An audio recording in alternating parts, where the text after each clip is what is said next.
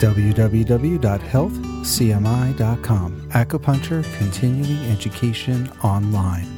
Today in the news, new research concludes that acupuncture is effective for relieving pain of the neck and lower back. Researchers study the effects of acupuncture on injured neck and lower back discs. Spinal intervertebral disc-related pain often results in local pain and radiculopathy, that is, nerve pain that travels distally from the affected region. In the study, acupuncture was compared with the effectiveness of non-steroidal anti-inflammatory drugs, NSAIDs. The researchers concluded that acupuncture is effective for pain relief and in some cases is more effective than NSAIDs for the relief of pain. Acupuncture was determined to be effective for both long and short-term pain relief for lumbar disc herniations and subsequent radiculopathies.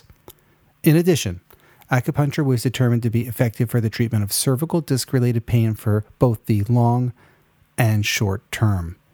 The researchers discovered that acupuncture is, quote, significantly more effective, unquote, than NSAIDs for the short-term relief of cervical disc-related neck pain. Some of the points used in the study included UB23, UB52, UB25, UB32, UB40, and GB34. Also, auricular points were used, ear shenmen and ear lumbosacral area. And for the neck pain, we saw UB10, GB20, and local Usher points, which were 0.5 soon lateral to the cervical spine. So extending the jaw G points up into the neck area, essentially, for the Usher points.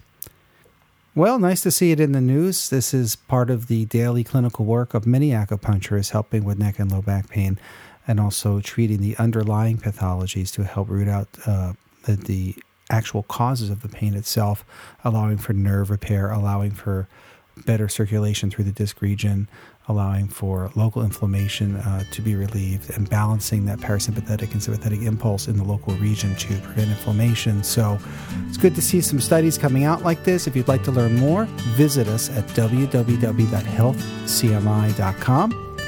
Thank you.